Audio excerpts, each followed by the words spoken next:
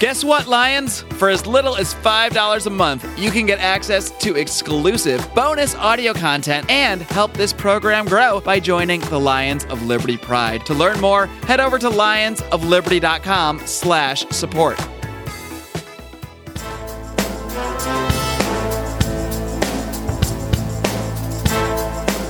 Welcome to Felony Friday, a presentation of the Lions of Liberty podcast. Here is your host, John Odermatt. Felons, friends, and freedom lovers, welcome back to Felony Friday right here on the Lions of Liberty podcast. Felony Friday, of course, is a weekly show where each and every single week I focus on exposing injustice in our nation's broken criminal justice system. And we might have some new listeners this week. We are running some ads on Part of the Problem with Dave Smith. And if this is your first time listening, this is only one of our shows. We also have a show every Monday hosted by Mark Clare. He interviews a lot of leading libertarian minds. He hosts roundtable discussions. Every Wednesday, we have Electric Liberty Land hosted by Brian McWilliams, your weekly shot of culture, comedy, and liberty. We have the only libertarian variety show with 3 unique shows every single week. And today's show of Felony Friday is the 101st episode. So that means you'll be able to find the show notes at lionsofliberty.com/FF101. I'll link to everything we talk about, different articles.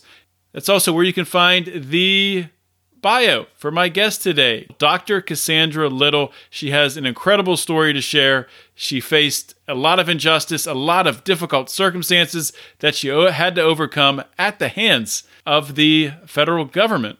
Now, before I get to my interview today with Cassandra, I just want to tell you guys about Health Excellence Plus. Health Excellence Plus is an incredible free market alternative to your standard corporate health insurance. You can find out more about Health Excellence Plus at lionsofliberty.com/health. My guest today on Felony Friday is Dr. Cassandra Little. Dr. Little found herself the subject of an investigation by the IRS and Medical Fraud Unit, which this investigation began back in 2010. Ultimately, she was indicted in 2013 on 38 counts of healthcare fraud and money laundering. Cassandra was essentially legally forced to plead guilty to the original indictment for the 38 counts of fraud and money laundering, which totaled the amount of $82,000. In the end, the guilty plea resulted in a sentence of 33 months of incarceration in a federal prison camp, which began October 14th, 2013. On September 8th, 2015, Dr. Little was released to a halfway house in San Francisco. Cassandra, welcome to Felony Friday. Oh, thank you so much, John. I'm glad to be here. Well, thanks for taking some time to share your story. And this interview, this show, is really all about giving people who have experienced the criminal justice system, who've experienced some injustice in the criminal justice system, to share their story. And normally a starting point that I like to start with for my audience's benefit, to get to know you a little bit better, is to start with sharing some background information. So I think a good place to start would be if you could share your background, where you grew up, where you went to school. Sure. I actually grew up in East Palo Alto, California, which at the time had one of the highest murder per capita rates. And I think it's still up there. I was raised by my maternal and paternal grandparents. I used to go back and forth because both my parents, my mother was addicted to drugs and my father had his own challenges. So my sisters and I were raised by our grandparents, and I'm the oldest of 5 sisters, actually. So my childhood was filled with many challenges, and some that forced me to, grow up sooner than I needed to. So a lot of the times I spent, I went to school and I went to high school. It's called Miller Atherton in California. I was bused. That was when busing started, which was kind of incredible for me. That's when I kind of pushed my love for basketball and sports of all kinds. And that's actually what kind of got me out of the hood, so to speak, was athletics. How did athletics get you out of the hood? I went to college on a basketball scholarship, and I started off at Cal State Fullerton, actually. So straight from the hood to Orange County, which was a culture shock. I was there for 2 years in 80. I left there in 84. I just was having a hard time academically, and I transferred to a smaller school called California Baptist. It's called California Baptist University now in Riverside, California, where I also had a basketball scholarship, and that's where I got my bachelor's. That's very cool. I actually used to live in Riverside, California for a little over a year back in 2008. It's a nice area. Yeah. So what position did you play? Point guard. I'm 5'4". I'm short. I was tenacious. I played point guard there. Graduated the next year. I was like the grad assistant because I needed an extra semester to graduate. And my coach there, who's still a very good friend, who actually visited me in prison, he afforded me the opportunity to be a grad assistant so I can graduate. I graduated from there, and I had a friend who was on my team. Her name is Laura Lewis, who was working at this place called Child Help USA. Because at the time, I thought I was going to be an attorney. Go figure. I really liked law. I had a lot of family members who were involved in the law on the other end of it. And so I went and I was getting I got my bachelor's in criminal justice. And so I needed some work. And she told me about this place called Child Help USA, which was in Beaumont, California. And that pretty much changed my life. It was a facility where kids, it was like a huge orphanage where kids who didn't have parents, who were taken away from their parents, were housed and schooled. Everything was on the campus there. And I worked there for like 2.5 years. So this experience you said it was called Child Help USA? Yes. What did that set you on your career path then from there? Yes. Right from there, I knew. Number one, it was just natural. It was a natural place for me to be in regards to working with at-risk youth. It was familiar to me.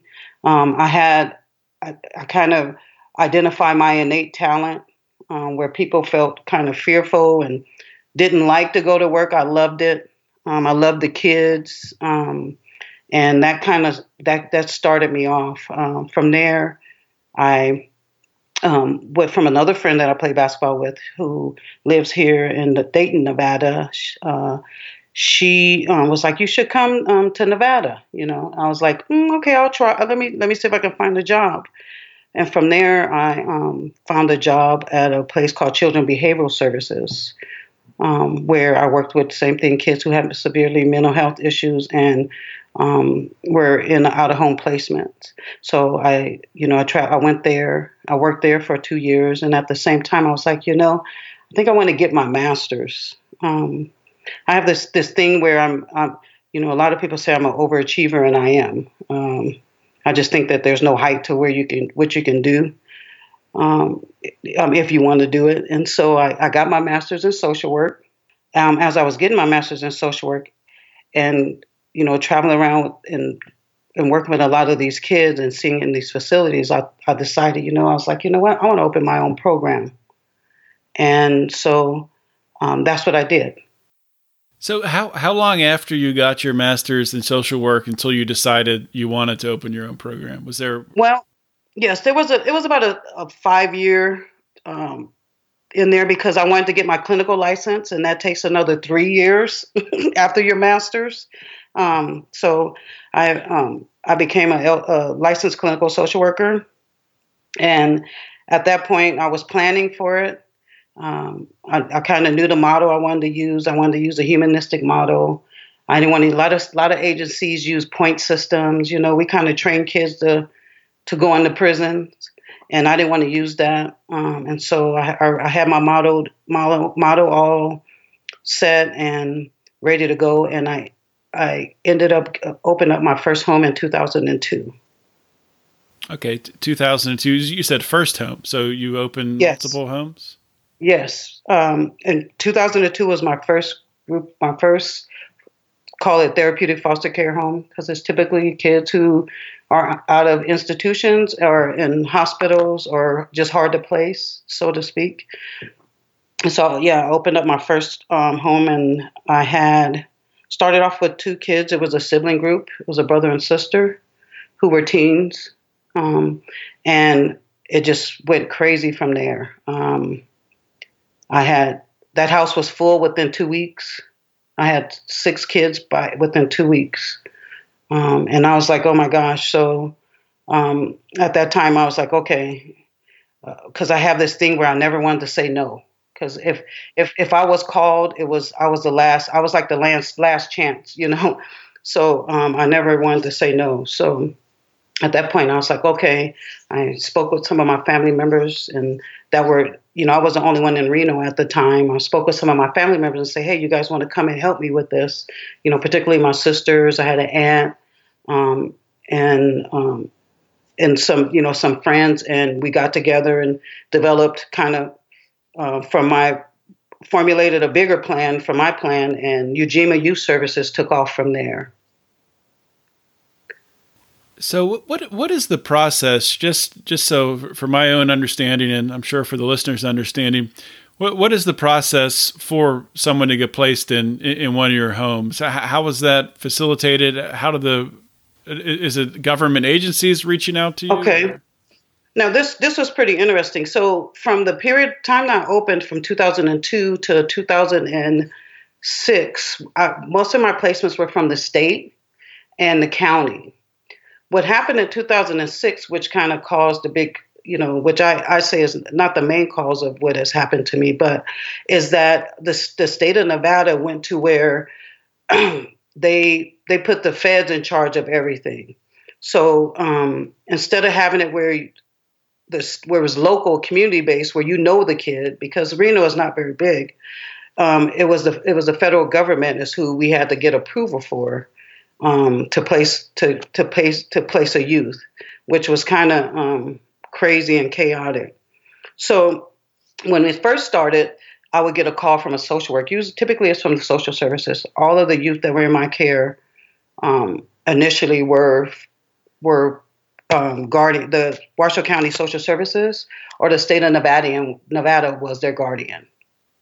So those were my placements. In 2000. So go ahead, I'm sorry. What was like did that present some challenges from going from the state placement model to the federal model? Like what was the biggest difference there? Well, there were a lot of big difference, a lot of challenges. Because like I said, you're not knowing the kid. And when we went to Medicaid funding it, the government funding it, they use a medical model. It's straight across. It has nothing to do with a child's needs. And the medical model states that at some point you're supposed to get better, right? Mm-hmm. Well, if a kid's in care, they're in the out-of-house placement. We have no control of if they get better or not, if they go home or not. So it's really like, and now they're finding that model just disrupted so many kids' lives and family lives. And so they're making, here in Nevada, I know they're making changes. They've gone back to the old model. What's the old model? The old model is where they fund it. Okay. They fund it, and so you're not dealing with the government, because not only my agency wasn't the only agency that I in Nevada, Reno, Nevada. Because I was like one of the first, I had the most extreme consequences. But many after my agency, a lot of agencies started falling off. So how did the funding work for all of this to run these houses? Well, initially, it was you get paid. When I first started, I was a higher level home, so it'll go by rate. And higher level just meant that you had some kids who were like either on medication, who had some disruptive behaviors in school, couldn't be managed in a lower level home, like kind of a mom and pop home. So my group homes were what I call shift staff. They weren't mom and pop's homes. So, and so it could be like, okay, this child is having these many issues, so your rate could be $60 a day. And so that's how you were paid. Medicaid, when Medicaid came on, when the federal government came in 2006, they were like, okay, we're going to pay for the room and board at a lower rate, and then you have to bill separately for, their clinical needs, which caused a lot of problems because how do you define a clinical need? And so that was always an issue. That was always a challenge, and still is a challenge, to be honest, because some people are still using that model. And so you would bill, instead of just having one streamlined billing format, you would have maybe a menu of services you would have to bill for, which was crazy. And so I always stuck to, just because like I said, I'm pretty conservative and reluctant when the government got involved. Like I always tell people, I was a child, I was a welfare offspring. So I never wanted the government in my life, for a lot of reasons. And so, I always used just 3 services. I would not be, I underbilled a lot of times because it was just too convoluted. Yeah, I'm just thinking of like the amount of work to manage that from an administrative standpoint. Oh my gosh. You become top heavy. When I first started, that's what I'm saying, you become really top heavy because you really had to have someone who would just do your billing. And that's what happened as time went on. We had to, otherwise you spend your whole time doing your billing and not really working on servicing or meeting the needs of the youth or the families that you're working with. Mm-hmm. So the model itself is causing you to direct your energies away from what you're supposed to be doing and spending time on all of this administrative work. Exactly. Because you have to be sure to drop, as I know now, dot your I's and cross your T's when you're dealing with the government. And so that was just, it was hectic. I mean, it's really hard to explain how hectic that period was, and still is for some people who are still dealing with that, and really want to provide a service to families and youth and communities. Like I told people, I've never got into this for money. You don't get into social work for money, right? But and so it just became just crazy. It just was a crazy process, and at the same time trying to make sure you meet the needs of the youth. Because by the time I closed, I had 64 youth in my program. 64 across how many different houses? No, at the end, I had when they closed me in 2010, I had 64 youth. I had 22 who were over the age of 18, so we call that a transitional, meaning that they were out of the county but still needed service. And then I had 40 who were under the age of 18. Okay. That were displaced. So it was pretty crazy. Crazy period, John. Crazy period. It sure sounds like it. I mean. Oh yeah. So at what point in time do you start getting investigated by the IRS? Well, you never know when it starts, right? So 2010, IRS and the Medicaid fraud unit walked through my business doors. Initially, they asked for my brother-in-law, who was my CFO at the time. And so, I'm like, what the heck? I'm not. And I've always been an open book. Every year we have an audit. We always perform a self-audit. We had a state audit. And so, I've always been transparent, which, I tell people when you're dealing with the feds, be careful, only give them what they ask for, because they'll find something that, you don't intend. So, I'm just like, well, I'm not worried, and so they came in 2010 is when it started. About 3 months later, I think it was like April 2nd, 2010, I received a letter from the Medicaid unit saying they were freezing my funds. And at this time, like I said, I have 64 youth in my care. I'm like, okay. I didn't know what to do, and no one else in this community had been through that, so they didn't. Everybody just kind of was like lost, and so, I'm rushing around because I'm a fixer. I'm like, okay, I need to fix this, and so I try to, contact Medicaid, and they're like, oh, we can't talk to you, and so then I was like, okay. I probably need to look at,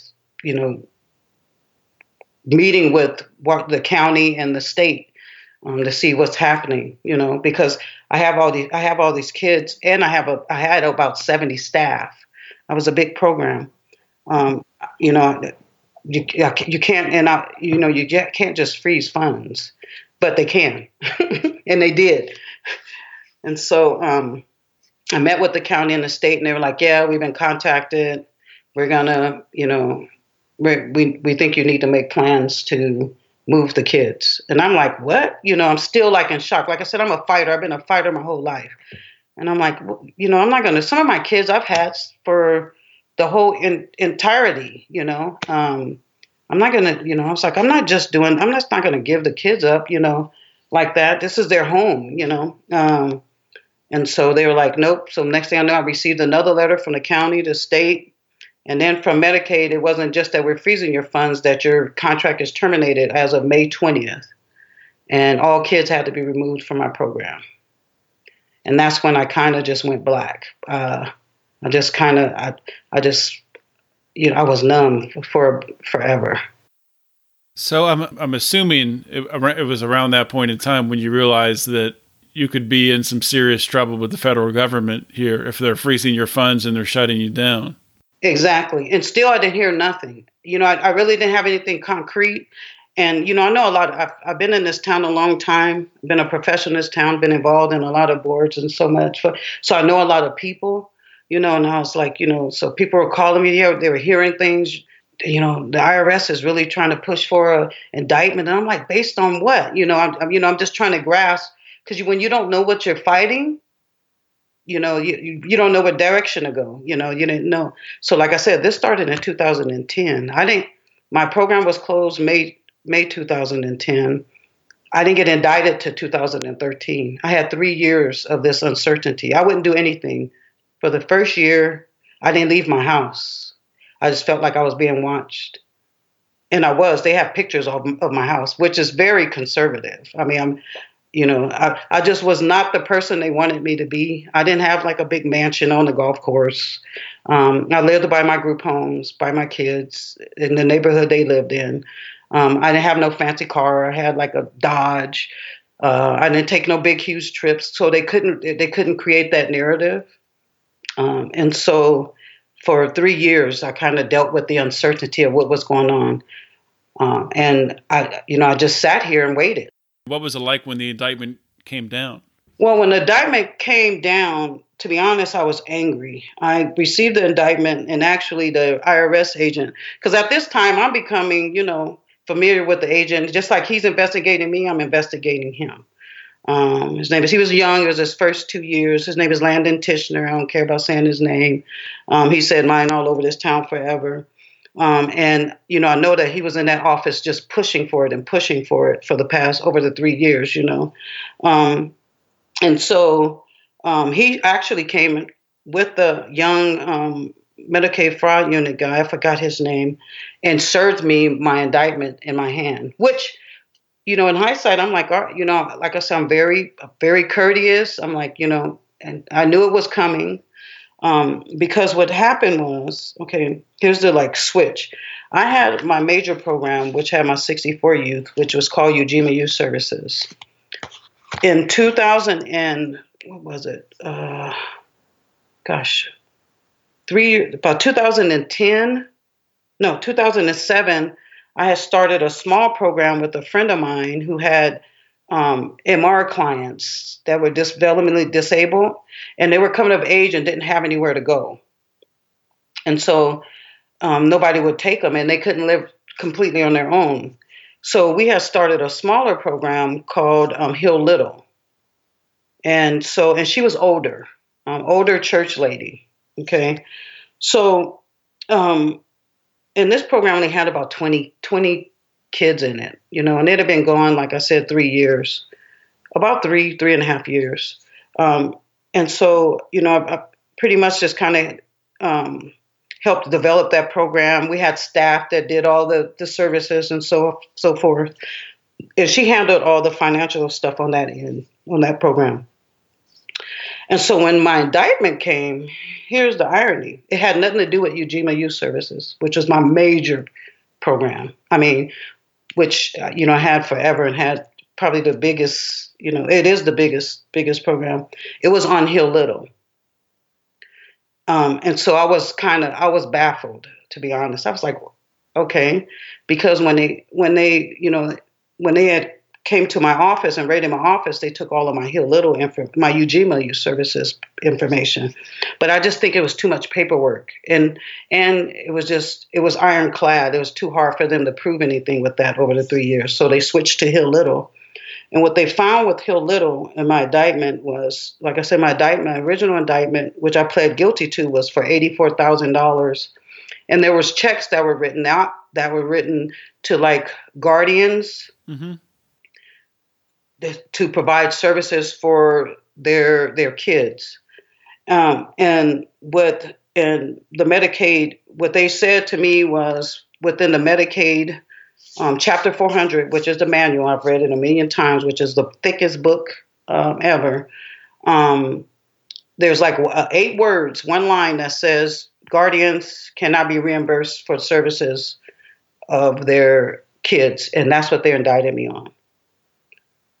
And so that's what the $84,000 was my initial indictment. So they can't be reimbursed for services, but could they? Like, how else would they pay for services? Well, no, they can't. What happened was that the Hill Little, that program is that we created was a program so that the kids would stay in the home. So instead of pulling a kid and putting them in my program or hiring another staff to go provide the services, what we did is we brought the parents in and we trained them. Okay, so one of the parents had to be home at all times. And we trained them to provide the services. They learned about the meds, everything that my staff went through for training, they went through. And so they were 1099. They were paid as contracted staff. So Medicaid and it's in there, it's written, so I can't complain about that.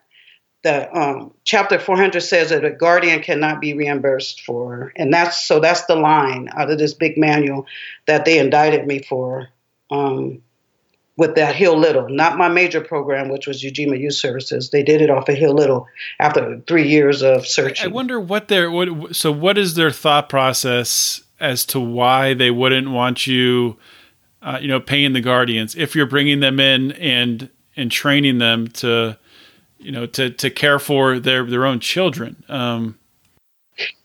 Well, what they're stating, well, there's 2 things. What they're stating is that the billing, which if for Hill Little, I didn't even do the billing, but that's neither here nor there. The billing states that I'm supposed to provide the service, which that's not how it's read, but that's what Medicaid said. That's what they testified to. That's not how I read it. I could hire staff. I could hire clinical staff, at least I thought, to provide the service. But so they were saying, no, that's what you're supposed to do. So they're saying that all those for the $84,000, the way they did the indictment was every time a check was written to reimburse the parent, they called that fraud. They called that fraud. Okay. And that's all. And go ahead. Sorry. And like if we wrote a check for sometime we were like reimbursed for school fees. And when people, like I said, it's so easy they can create, they're very creative.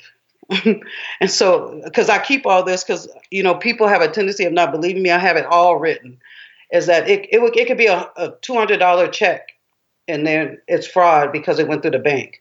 Well, like I said, I typically did not handle the financial. One time my business partner was gone and I wrote like 4 checks, I think. So they used those 4 checks to to tie me into it, also in regards to the money laundering. I know many of you are facing major decisions with your healthcare right now, and I want to make sure that you know about an amazing alternative to your standard corporatized health insurance known as Health Excellence Plus. Health Excellence Plus is an incredible program that helps you keep medical costs under control by taking charge of your own healthcare and not leaving all the decisions about what doctors you see and what procedures you need or don't need up to some corporate bureaucrat. Along with providing 24/7 access to medical professionals, tax-deferred health savings accounts, and preventative care, Health Excellence Plus empowers you to finally take control of your healthcare. To learn more, head on over to lionsofliberty.com/health or call the special hotline for Lions of Liberty listeners at 855-290-4447. Be sure to mention Lions of Liberty. So your business partner was indicted as well? Yes. So, and she, like I said, the elderly, the nicest lady in the world. I mean, just purest heart. And so, yeah, she's like 70 something. And so they indicted her as well. So, you know, when the indictment came, that was the beginning of the game.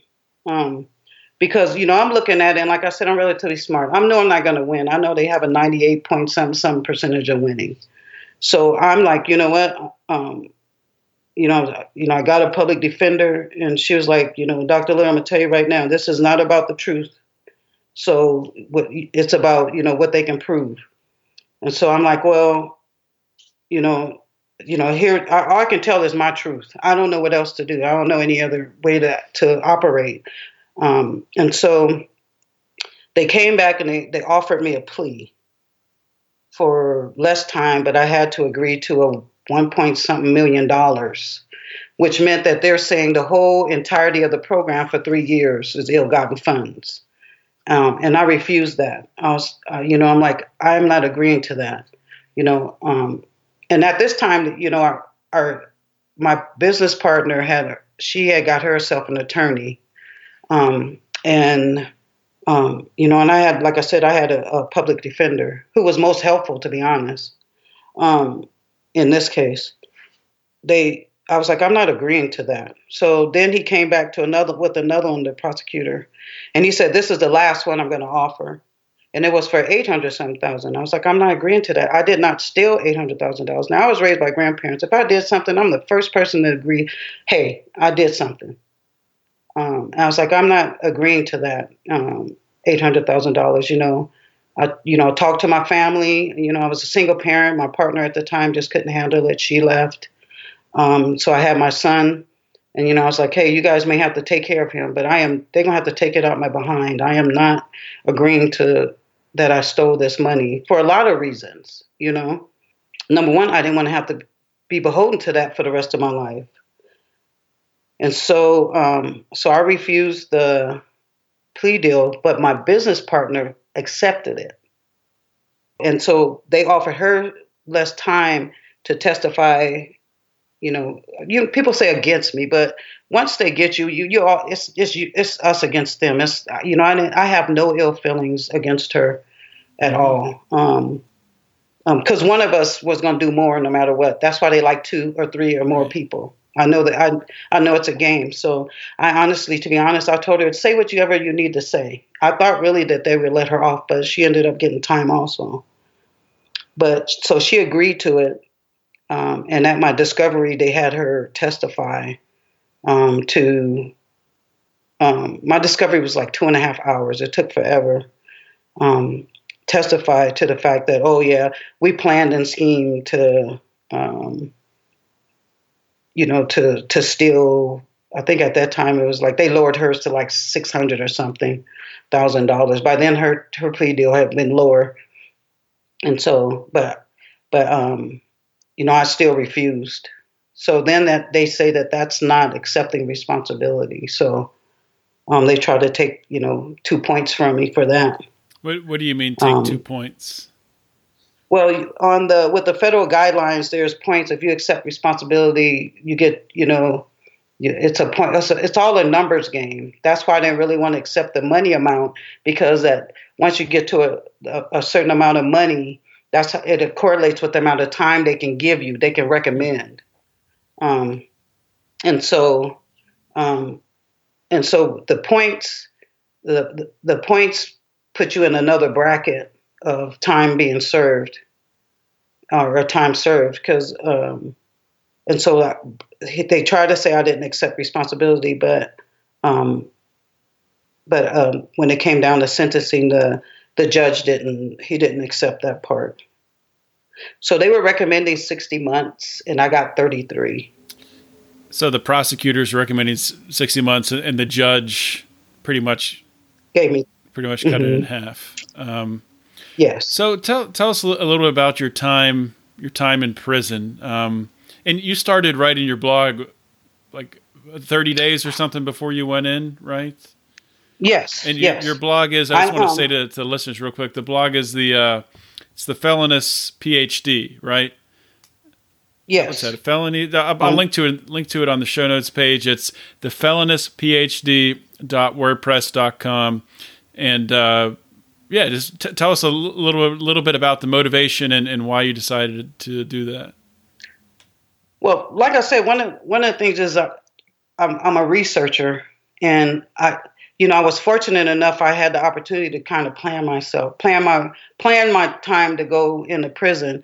I couldn't find anything. Everything was male oriented. I couldn't find any information, and I really wanted to. Being a clinician, like I said, I have been through a lot, but that was the closest I've ever been to killing myself, and that's honest. And because I felt alone and isolated, and so I was like, you know what? I don't want any other woman to ever feel this way, especially a mother. No one can understand the impact that has on a mother. And like I was a professional mother, so I took my parenting seriously, And so I was like, I'm just going to write about this. And I was a relatively private person. I was like, I'm just going to put it all out there from the beginning of how this process, because the process prior is the most emotionally traumatic part you can ever go through. Because if you're not familiar with the system, like I have family members who would tell me, oh, you're going to be all right. You're going to be okay. It's the Fed. You're just going to the camp. But for me, number one, I'm very prideful. I worked hard not to be in that situation. And here I was. It really plays on your psyche. And so my motivation was to let people know that we're going to be impacted by this system, particularly women, that you are not alone. And yes, it hurts, but you can get through it. And I wanted to, and it gave me a way to kind of verbalize some of my angst. Because when you see the words USA versus Cassandra Little, it's like unsurmountable. It's like it's like they're talking about Goliath, And so it kind of gave me a voice. So that was my reasoning for doing the blog. And I started and I did a countdown. And because I had, like I said, 64 kids at the time of closing, but I have had over 200 kids in my program. So I had a lot of people who this has impacted. And I had 70 staff people who were unemployed, and my family members. So it kind of impacted my whole community and anybody who was tethered to me. And so I wanted to be able to tell people what was going on without having to really be face to face with people all the time. And while I was going into camp, I wanted to let them know that I was okay. And so you were able to continue writing while you were in camp, right? Yes. I had a friend who I would write and send information to her, and she would post it. I was very careful because I know the process. I only wrote about how I was feeling. The other stuff I wrote and I sent, and I have her held for me. I have like 4 binders of blogs here. That I'm actually writing a book. I'm working with a writing coach on putting that together. And so I was very careful on what I put out in the blogs. It was mainly, emotional stuff. And I would try to put stuff so if people were coming in They would know like, hey, go renew your driver's license before you come. Wire yourself some money before you come because you won't have no access. So I was trying to give some skills that people can bring in. They can do prior to surrendering or coming into the camp. Yeah, previous guest on this podcast, Holly Kuhlman, she blogged during her time in prison, and ultimately it really ended up getting her thrown in solitary confinement for telling honestly what happened during a prison riot, and talking about other ways that she was mistreated. Even writing and doing it within confinements, that is a risk, but I think that's a risk. Obviously, you were willing to take to let everybody know, and you probably have more people than normal because of your background and all these kids that you've helped who were interested in your well-being and wanted to follow along. So, that was. I'm sure there were a lot of people that were reading that and we're thankful that you kept them updated. So I wanted to ask you your time in prison. If you had to describe it in a sentence or two sentences, what was that time like for you? Oh my gosh. It was an empty space. I was honestly baffled that we have this kind of process in our country today, and that's not being extreme. Like I said, I was able to view things from a very, educational and clinical perspective, and it got to where it was not even about my story anymore, about what our system does to some of the women who have been in 10, 15, 20, 25, 30 years, just sitting there. It was very disheartening. I tell people I'll never view my country the same again. I'm not going to ask you to use any names, but can you provide an example of one of the women who was in there serving for 10 years, some of what they were going through? Well, I have like one friend, her name is Darian Edson. She's in there. She just filed an appeal. Actually, I just went and heard her oral argument.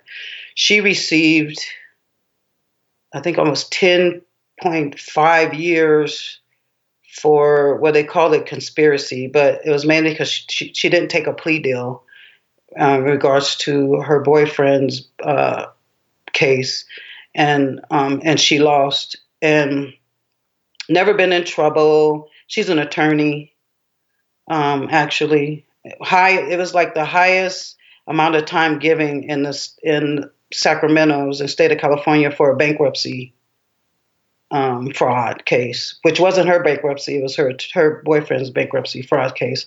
But she sat in on a meeting that was set up by the feds. And so she was implicated, and they wanted her, like I said, they like two people because it makes their case easier. And so she ended up fighting it. They had offered her like 6 months in a misdemeanor, but you just feel like, oh, this is no way, this is not going to happen. And she lost and got 10 years. God, crazy, unbelievable. Crazy. And so it got to where you started hearing those stories. Like I said, I've had the best of a worse situation. There was another lady in there, Bernice Brown. She's from Detroit, and similar. Hers is Medicaid fraud. She had a home health program, and I think they gave her like 12 years. Same kind of case like mine. And I was, you just hear it over. A nurse in there. You just hear those stories over and over again. And I'm not saying that there should not be consequences. Even in my case, I'm saying, okay, look, it's just the extremity and to the extent that the government will go to create a narrative about you that just does not represent who you are and what you do and what has happened. Is the hard part for me. One thing, when you talk about fraud, I mean, when you talk about someone's defrauded, something's being stolen. I mean, something, property or money. So in a situation like what you went through, nothing was stolen directly from a victim, and if it was to that extent, I mean, the only remediation should be having to repay that money. So yeah, locking someone in prison, I don't see how that would do anything to remedy the situation. But that's the world we live in today, and yes. And as you know, I'm sure the prisons are not set up to reform people, to help people once they do reintegrate back into society to be successful. It's the exact opposite. No, like I said, I was fortunate. I had a plan going in, and I knew what I was going to focus on. I was going to focus on myself for once, and a lot of the women in there, there's, the biggest program they have in there is GED. Well, a percentage of the women that was, I taught in the education department, so that was a major deal. But you have someone like myself, and you have like Darian, you sitting there for 10 point something years. What is she going to do with herself? There's no clinical help. There's no medical help. I'm telling you, I wrote a blog that was called Wheelchairs, Canes, and Orthopedic Shoes. There are so many old women just in there sitting, crocheting. I am not kidding you. It's appalling. It's heartbreaking. I mean, because those women in there, on top of the fact that their lives have been completely thrown off track. Think about their families. I mean, these have ripple effects, and it's very troubling. So, based on the experience that you went through, if someone listening to this was either in the middle of, or maybe they're either about to go into prison, or they're in the part where the waiting game, like you went through for several years before, for 2 or 3 years before getting indicted, what sort of advice would you have for them? I would say, first of all, it's get involved in some counseling, because it's very traumatic. And if you have kids or family members that you're closely tethered to, have them part of that process. And if you do have the opportunity to walk in, like I said, I was fortunate. I walked into, to prison. Make sure that you've already have your doctor's appointments done, because you will not get very good medical help. Just try to have as many of your affairs in order as possible, because you will not be able to do anything. You're very isolated from the world. Once you're in there, you won't be able to get anything done. If you have a business you need to put in order, get it in order. Like with my son, I signed a temporary custody paperwork, so my family would have an easy time, with school and any medical. So you want to put all that stuff in order to alleviate any of that stress. Because once you're in there, just listening to the women that were in there, a lot of their stress were stemming from wanting to make sure everybody was okay on the outside. Did you hire or did you work with a prison consultant of any type before you went in? No, I didn't. I worked with, like I said, I have a close friend who's a therapist. Well, she was an intern at the time I worked with. Did a lot of stuff with her. Read a lot of books. I just kind of got my mind right. I just went into it game time, like I was, I was like, once I decided, I'm not going to kill myself, I'm going to live. Then I just did 100% of this, what I need to do to keep myself going emotionally, and kept my sense of humor. You got to keep your sense of humor in there, because the people, their whole goal is to try to break you. And to remind you that you're an inmate. I was inmate 47078-048, and they love saying that, but I don't own it. That's their number, and so you really got to make sure you go in with a strong mind. I've seen a lot of capable women end up in what we call the pill line, getting psychotropic medications for depression, and they couldn't sleep. And so, I would say, prepare yourself mentally, and that you can do it. Just make it the challenge of your life. And once you get in there, you're like, what in the heck is this? It's nothing that you could ever think of in your whole life experiencing. So. Yeah, well, that's some great advice, and I want to thank you for coming on this show, Cassandra. I want to thank you for sharing your story. You know, hopefully, with this being out here now, this will reach other people and help other people who are dealing with similar situations. I want to give you the opportunity now to plug or talk about anything that you're working on, or give any parting words that you'd like to share with my audience. Sure, I'm. Like you said, you already told about my blog space. I'm going to be having another. I stopped blogging on that for a year. I'm starting next year on a blog spot called The Happy Place. It's called Pain to Purpose.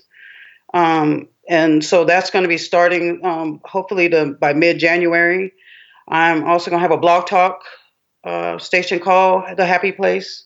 And I'm working on a book called The Happy Place, Pain to Purpose.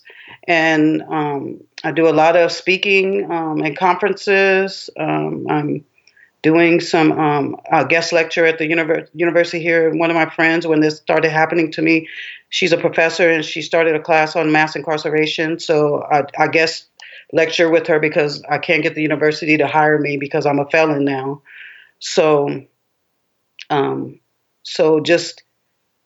just keep going from resilient to brilliant. That's my motto. I just won't accept anything less of myself. Well, thank you so much for coming on the show, Cassandra. Well, thank you for having me, John. And thanks for all you're doing. This is wonderful. Hope you guys enjoyed that interview today with Cassandra Little. There's something that now that I've passed 100 episodes, and I feel like, looking back on these episodes, looking back on a lot of the interviews I've had with people like Cassandra, people who have suffered injustice, people who have spent time incarcerated behind bars and really fought through a struggle. And I want to do my best now going forward when I have someone on like Cassandra that has been through the struggle. I don't want to say a lot in the conclusion. So I'm just going to let this interview really stand on its own. In the future, in future interviews like this, there might be times where, I have to add something or clarify something or give my view on some aspect of it. But for the purposes of this interview, my perspective, I don't think there's really much I should add. So I'm just going to say, if you guys enjoyed this, please consider supporting the Lions of Liberty podcast. We can't continue to grow and continue to reach out and advertise in other podcasts to try to grow our audience.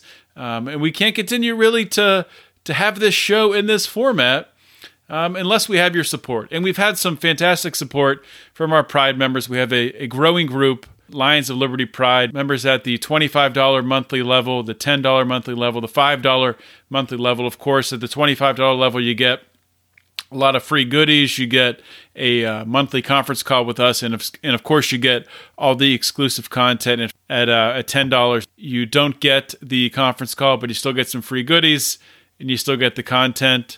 At $5, of course, you get the exclusive content, and that's what you get. So, and it is a lot of exclusive content. We produce normally more bonus content than we do our daily 3 shows. And we have some standard programs that we have going right now. We have our Conspiracy Theory Roundtable, which is once or twice a month.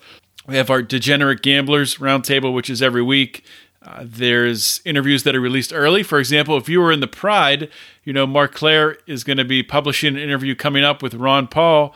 Our Pride members have already heard that interview, an early release of the Ron Paul interview. So it's a great way to support the show and also get more content and get content before everyone else does. So it's a win-win, right? Everybody wins. You win, we win, Liberty wins. Why not? Join the Pride. So other than that, guys, subscribe to the show. If you haven't subscribed, why not? Of course, any rating and comments you can leave us on iTunes or Stitcher or any of those places help us out tremendously. And if you haven't joined the Lions of Liberty Forum, that's where it's all happening, man. That's what it's all about. This last week in the Lions of Liberty Forum has been freaking crazy with the Liberty Draft back and forth debate. And I'm recording this before the results are final actually on Wednesday night, and things are getting pretty crazy. So it's back and forth. There's been 3 different teams in the lead, and there's been a lot of smack talked back and forth, but it's all in good fun. And I think we're all starting to learn some of the perils of democracy. But you know what? The way I look at it, it's good as libertarians to learn how to win in this democratic process, because we're going to have to win here this way in order to advance the ideas of liberty. So come to the Lions of Liberty Forum. Just go to Facebook, punch Lions of Liberty Forum in the search bar at the top, and join. It's free. We'll see you there. That's all I got for today, guys. Thank you so much for listening. This is John Odermatt signing off. Always remember to keep your head up and the fires of liberty burning.